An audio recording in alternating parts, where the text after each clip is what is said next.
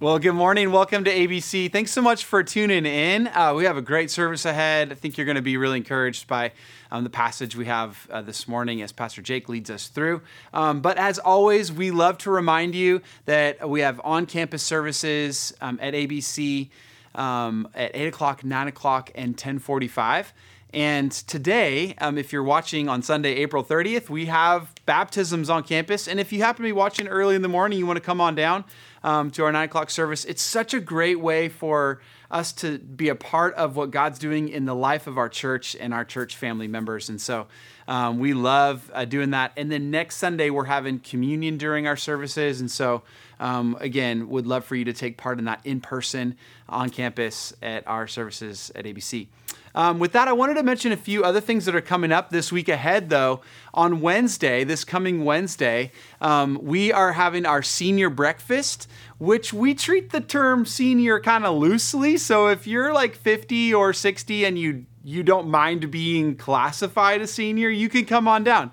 But it's a great time to have breakfast. It's at 9 o'clock. This week, we're going to have Bruce and Jennifer St. John sharing, longtime members of ABC. Bruce is the building inspector in Atascadero. Maybe you met him if you got a building project going on. Jennifer, his wife, is our bookkeeper on staff at ABC, and they are just a delightful couple, and you're going to have a great time hearing from them at the senior breakfast, 9 o'clock on Wednesday. And then on Thursday, for moms, we're having our mom-to-mom group meets in the morning on Thursday and also in the evening. And I think, ladies, if you can sign up for that so we know how many people to expect for childcare, that'd be fantastic. But this particular topic for mom-to-mom is dealing with summer, thinking about how to make the most of the summer schedule with your kids. For those of you who have moms, there's going to be some practical tips on ways to be intentional with your children this summer. So come on down and hopefully walk away with some good practical tips. And then the next Thursday after that, which would be May 11th, we are having a special Celebrate Recovery service that evening with a tri-tip dinner, I'm told, at 6:15, and at 7 o'clock on May 11th, during the worship service for Celebrate Recovery, we're having one of our missionaries, Luke, who's been over in the Middle East doing ministry, is going to be here sharing. And so you really benefit from hearing his testimony, some of the stories of the things God has done in his work over the past year. And he's actually going to be raising support for the year coming ahead and going to plan to go back out there full time doing gospel-centered kingdom work. So we're real excited to hear from Luke at the CR service. Thanks for tuning in again, and let me pray for us as we jump into our message. Father, we ask that you would move over the screen and the audio and the sound and all of the ways that we're able to communicate with one another these days, that this would connect and join our body and our family of Christ together as we read your word and ask how to apply it. Be glorified in us today. In your name I pray. Amen. Hey, thank you for watching. We're in Matthew chapter 13. A couple years back, I was building a fence around our backyard, and so I was using just wood posts, and they were about 8 feet apart, and in between those, I was using, just that kind of wire-like field fencing. It's got the little mesh in it. Obviously, you can see through it, but it's good. It keeps, deer out. It keeps your dogs and your kids in. And there was one point in the process where, so it kind of goes up around this hill and then along the edge of the hill, and then it comes back down. I was at the point in building where most of the sections, probably about 80% of these 8-foot sections, were filled in with the fencing already. I was unrolling it and then tacking it in and then unrolling it, tacking it in. So I was almost all the way around to where it was fully contained. But there was maybe 1 or 2 little sections, just little 8-foot sections that didn't yet have the fencing in it. So what was happening a couple times was, because we have a lot of deer that go through the backyard right there. What was happening a couple times is some of the younger deer would come through. They would be able to find their way into the yard because there was that open section, and then they would kind of wander around a little bit, eat some of the weeds, whatever. But then they would have a hard time finding that same spot to get back out, so it would take them longer. And a lot of times it was kind of fun to watch them try, and they would kind of dork around the backyard a little bit. It would take them a while. Eventually they would find their way out. So there was one time while we were in that point in the process of building the fence, and my mother-in-law was here, and she was out in the backyard. One of these little deer came through, and she's not from here, so like deer are really novel for her. She's like, oh, it's a deer, oh my gosh. And we were that way too, like when we moved. You know, everybody is when they first come to Atascadero. It's like, it's a deer, it's amazing. But then, without her realizing it, she had left the door open behind her, and she let our dog out of the house into the yard. And so for us, we know that if there's a deer out there, at that point, we couldn't let our dog out. And we couldn't let our dog out really before the fence was finished anyways, because our dog wasn't really trained well to stay in the yard. So dog stays inside. We're not supposed to let her out at that point. But she let the dog out, and there's this little baby deer in our backyard, and there's this little opening in the section of the fence. And so then our dog, obviously, like catches the whiff and catches the vision of that little deer, and our little dog goes crazy. She's like, I finally have a friend. I'm gonna play. Let's play chase. Let's play tag. And so she's like chasing the deer all around the backyard. And the funniest thing is that our dog is like just this most diva little dog, tiny little fluffy poodly looking thing. She's chasing this deer around, and it's about like 30 seconds of like chaos, and it's kind of funny, kind of cute, but also a little bit wild. And the baby deer is like running as fast as it can all around the yard, like running for its dear life. It's kind of got like a Bambi thing going. It looks like it's learning to walk like on the ice, you know, on some of the cement pad. And then it keeps running. And then we're like, oh no, I hope it finds the open section in the fence to get back out. And we think it does. So it starts bolting toward the open section in the fence. But then it runs right into a section that had the fencing on it. It runs in head first, full speed to a section of fencing, breaks its neck, falls down, and dies. That's it. And then our little diva poodly dog is like still jumping at it like, let's play. And the deer's just dead. And my mother-in-law is horrified. She's like, oh my gosh. Like I hear her scream, and then like I go over and check out the scene, and I'm like, yep, that's a dead deer because of the fence. Okay, here's the connection. I know that's a wild story. Here's the connection. You're going to love it. Today, we're going to talk about our unbelief. And I think our unbelief is like a fence that we can't always see. And what it does is that it limits the way that we experience God's activity in our lives. And so often, we don't know it's even there until we bump up against it. So our unbelief, it exists inside of us as this internal loop so often that says, okay, God probably won't come through in this way. God probably won't do this. God probably won't show up in this way. Or I could never get through this. I could never be healed from this. I could never be freed from this. This will always be this way. I will always have this struggle. I'll always have this stronghold in my life. It's this loop, this internal conversation that just keeps us contained within this fence that we can't even see. So we come up against these crossroads, these challenges and trials, and it's just like running headfirst into this fence that we didn't even know was there because we couldn't see it. So I want to talk about how our unbelief limits our experience of God's presence and his power in our lives. But just as our unbelief is like that fence, faith opens the door for God's power to be put on full display in our lives. Let me read this passage from Matthew 13. It's verses 53 through 58. Remember, we just walked through a bunch of parables the last couple weeks. Jesus teaches them and he explains them, and then he comes to his hometown. Verse 53, and when Jesus had finished these parables, he went away from there. And coming to his hometown, he taught them in their synagogue, so that they were astonished and said, where did this man get this wisdom and these mighty works? Is not this the carpenter's son? Is not his mother called Mary? Are not his brothers James and Joseph and Simon and Judas? Are not all his sisters with us? Where then did this man get all these things? And they took offense at him. But Jesus said to them, a prophet is not without honor except in his hometown and in his own household. And he did not do many mighty works there because of their unbelief. It's super interesting. From verses 1 through 52 of chapter 13, there's a bunch of parables, but there's two core parables that are on the ideas of belief and unbelief. It's the parable of the sower and the parable of the weeds. It talks about what you do in terms of your response to what is taught, the seed that's thrown out. Do you believe or do you disbelieve? So those are two really core parables. Now from verses 53 in chapter 13, really to the beginning of chapter 16, so for about 3 chapters here, Matthew records 8 instances that demonstrate in real life these parables that Jesus just taught through. So it's 8 real life examples of 4 different types of soil. Let me just breeze through those really quick. In chapter 14, 1 through 12, this is going to be next week, we see the hard soil of Herod's heart.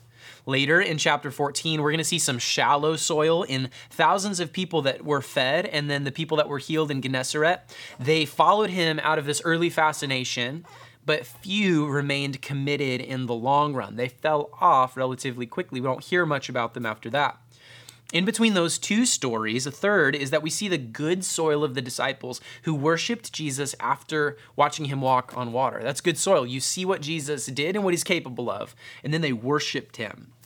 Number 4, again in chapter 15, 1 through 20, we're going to see some more hard soil in the Pharisees because they're trying to find a reason to condemn Jesus. That's obviously hard soil. Later, we see good soil in a Canaanite woman who begs Jesus to heal her demon-possessed daughter. We see this really rich, good, fertile soil of faith. She believes in who Jesus is and what he can do. In chapter 15, 29 through 39, we see more shallow soil in the many Galileans who brought Jesus there sick and afflicted, but they didn't make any genuine commitment. So again, they were enamored by Jesus' ability, and there was some early fascination, but no long-term genuine commitment. 7th, in chapter 16, 1 through 4, the Pharisees and Sadducees again are going to show their hard soil in seeking to trap Jesus by asking him for signs. That's obviously hard soil.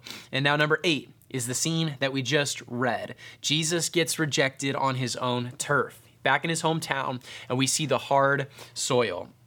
The wild part, the reason I just said all that, the wild part, I just want us to be aware over the next few chapters and even the next couple months of teaching, the ratio of belief to unbelief, so good soil to bad soil, it's the same as the actual parable itself. 1 out of every 4 of these examples exhibit good soil, and they respond positively to the work of Jesus. So 2 out of 8 examples are positive. There's 6 negative examples. 1 of the 6 negative examples is the scene that we're in right here in the town of Nazareth. So, I know that's nerding out, but with that context in our minds, let's ask what is happening here. And when Jesus had finished these parables, he went away from there. Where is there? There is Capernaum. He had been in Capernaum for about a year. He was using it at his home base. He did and he said a lot of things while he was there in Capernaum, but the response was varied, right? I mean, there's going to be positive, there's going to be negative. I would bet it was probably about 1 in 4 of positive to negative responses to him. In general, Jesus was rejected much more than he was accepted. So he leaves. That's where we read this. Coming to his hometown, he taught them in their synagogue so that they were astonished. They said, "Where did this man get this wisdom and these mighty works? Is this not the carpenter's son? Is not his mother called Mary? Are not his brothers James and Joseph and Simon and Judas? Are not all his sisters with us? Where then did this man get all these things?" Have you and your friends ever talked about what would happen if one of you became famous? I feel like we talked about that sometimes, like when I was in high school or even recently, and it's like, you know, the ones who would stay down to earth and stay cool, and then there's some, and it's just like, yeah, they would forget us as soon as they got famous. Like they'd get a new phone and delete their old number, and they would never call us. They would just start like hanging out with the Kardashians and everybody else, and they would totally forget where they're from. I think it was a little bit of that right here. Like, did Jesus forget his roots? They're saying, this is the same Jesus, right? Like, we know him. These are his brothers. His sisters still live here. His parents are like down the road. Like, this is the same Jesus that grew up here, right? Like, he went to synagogue like everyone else. He was a very normal Jewish kid in the community of Nazareth. He learned his dad's trade. He was a carpenter. He stayed local for like the early parts of his adult life.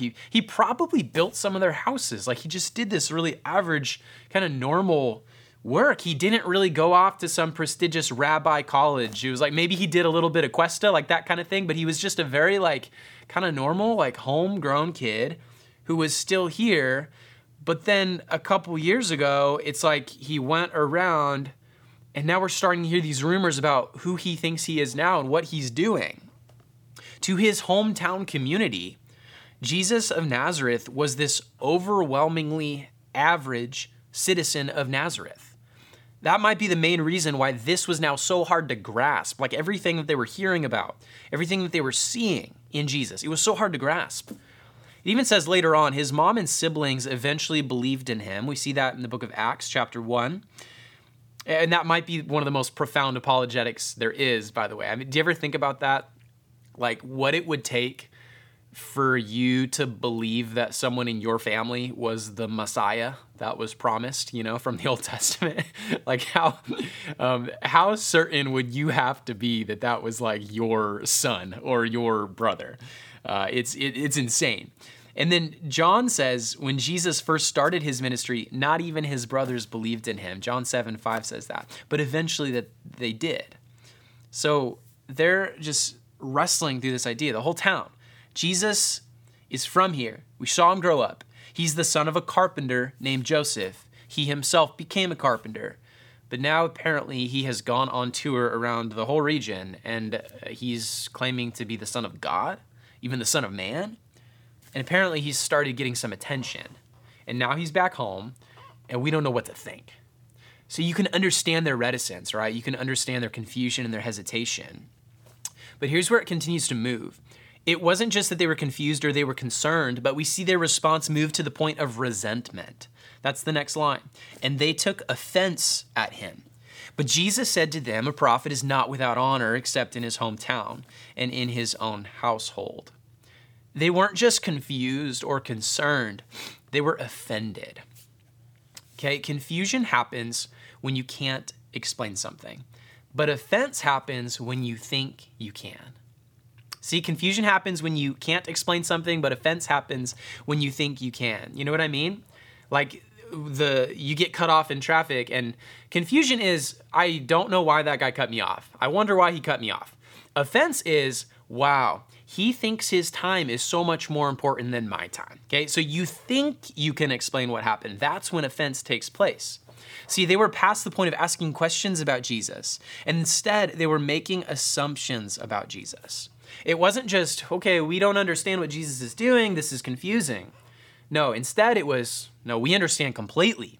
Jesus thinks he's really better than us. He has lost his mind and his ego is out of control. He's lost his connection to his roots and he's completely gone off the deep end. Who are you to be saying all this stuff, Jesus? To be doing all this stuff? We grew up together. Your dad's a carpenter. You're not special. That was the offense. They were offended. And don't miss this. You got to ask, why were they offended? Well, because of his audacity. But it's interesting to think if he was a stranger, like if they had never met Jesus before, I don't think they would have been so offended. They just would have thought he was crazy. But because they did know him, they thought he was crazy and they were offended because they had preconceived ideas of who Jesus is based on their experience with him. They had enough history so that Jesus fit inside of a category for them. He fit in a compartment based on their experience and their history with him. And because now Jesus isn't fitting into this compartment, into this box where they thought he belonged, well, that's offensive. So they're offended. We'll say more on that in a minute. Next line there. And he did not do many mighty works there because of their unbelief. This piercing landing spot for this quick, short passage. He did not do many mighty works there because of their unbelief. We need to know that some of Jesus' miracles were done in direct response to someone's faith, but many, and I would say probably most of his signs and wonders were not. They were just him doing what he, in his sovereign goodness, decided to do in a given moment, in a given space. But while his works were always done to strengthen faith, It seems, especially here, that Jesus did choose to limit his wonders and signs wherever there was firm and willful unbelief. Let me say that again. It seems apparent here that Jesus chooses to limit his wonders and signs wherever there was firm and willful unbelief. And it's not that our faith or lack of faith can manipulate what God does. We don't believe that. It's not that we can control what God does or what he doesn't do. But it's almost to say that God is like the ultimate gentleman who stands at the door and knocks, and he loves to work where he is most welcome to work. And if he knows that his work won't be received, it's like he's not just going to kick down the door just to be thrown out. So Jesus perceives their unbelief. He knows it. He sees it coming. And as a good and loving, and I think a sovereign response, he does not do much. Okay, that's the scene. That's how it goes. There's this sequence here that I don't want us to miss that I think lands in a relevant place for us, and I want to use it to frame out the rest of the time. The sequence goes from facts to feelings to results. That's 3 pieces: facts, feelings, and then results. So we start with the facts. That's how they start. The people acknowledge the facts. They say, they see who Jesus is. They hear him teaching in the synagogue. They say he has wisdom. He has mighty works. And we've heard of all these things. He's done all these things. Okay, these are the details about Jesus and surrounding Jesus that the people of Nazareth couldn't argue with. We just heard him teach. That guy is wise. Like, you can't argue with that. We've heard of the works, the healings, the miracles. This stuff does not just happen, but it's been happening with him. Something's going on, and we can't really argue with it. Now, for you and me, this is the same reality that every person has to encounter. We have to encounter and come up against the facts about Jesus and the facts surrounding Jesus. See, every person, just like the people of Nazareth, has to respond to the wisdom and the teachings of Jesus. It was like nothing the world had ever heard before. Every person alive needs to respond to the mighty works and all these things about Jesus. It's like nothing the world has ever seen. The healings, the wonders, the signs. Yes, all those things, but even more so, his life, his death, and his resurrection. Those are the facts about Jesus, and every person has to respond. Now, some people don't agree that those are the facts.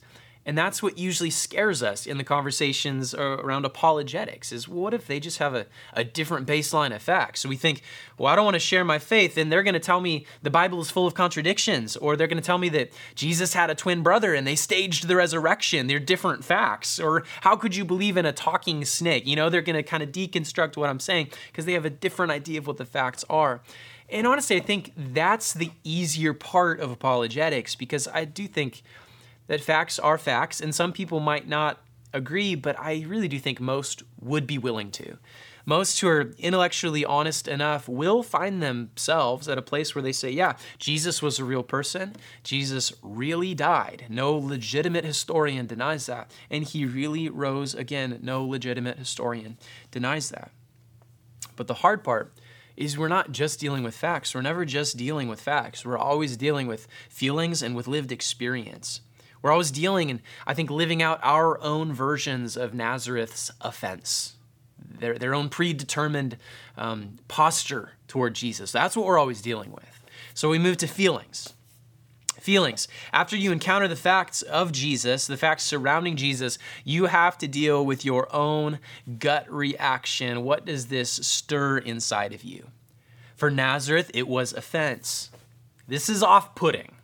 We're not sure about this. We don't have a category for this. This is offensive on multiple levels. Here's what the people of Nazareth, though, got wrong that still challenges each of us. They let their feelings and their experience, you could say their predetermined posture toward Jesus, they let that determine their theology about Jesus rather than the other way around. That's what we all get wrong. We let our feelings and our experience determine our theology, not the other way around. See, they were offended because who Jesus was claiming to be didn't match who they understood and who they assumed him to be. And anytime our categories are threatened like that, well, that feels unnerving and it feels offensive. So it was their own predisposition toward Jesus, their understanding and assumptions that kept them from faith in Jesus. So there was this predetermined unbelief, and that unbelief, it stood tall like this fence that they couldn't even see, and it limited how they were going to experience the power of Jesus right in front of them. Too often, that's what we do. We let our feelings obscure the facts just like that. See, so often we're tempted to build a theology around our emotions and experiences, and God is just saying, no, let your feelings follow what you know to be true about me. Construct your feelings and your experience based on what you know to be true about me, not the other way around. We want to so often interpret God's sovereignty in light of our circumstances. And God says, no. Flip it, interpret your circumstances based on my sovereignty. Don't let fear and shame and addiction and failure, don't let that explain away my faithfulness, but let my faithfulness speak to the fear and the shame, the addiction, the failure. Believers struggle with this all the time. Unbelievers struggle with it too.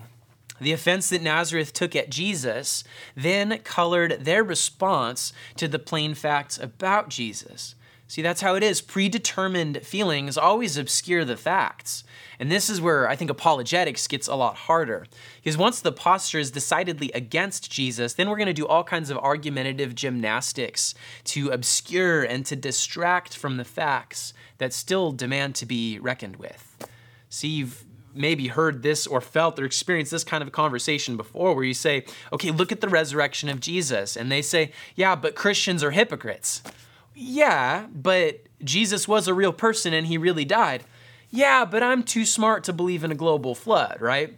Yeah, but hundreds of witnesses to the resurrected person of Jesus. And what about the empty tomb and no body ever found? And what about the healing power of Jesus? And what about Pentecost and the birth of the church? And what about 12 outcasts that became over 2 billion people? What about all that? And the response is, yeah, but celebrity pastors keep on failing. Look at all the moral decline in the church. You see what I mean? There's this predetermined posture against Jesus.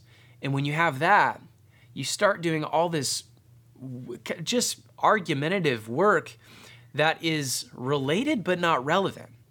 All sound ideas, but they're not valid responses to the facts.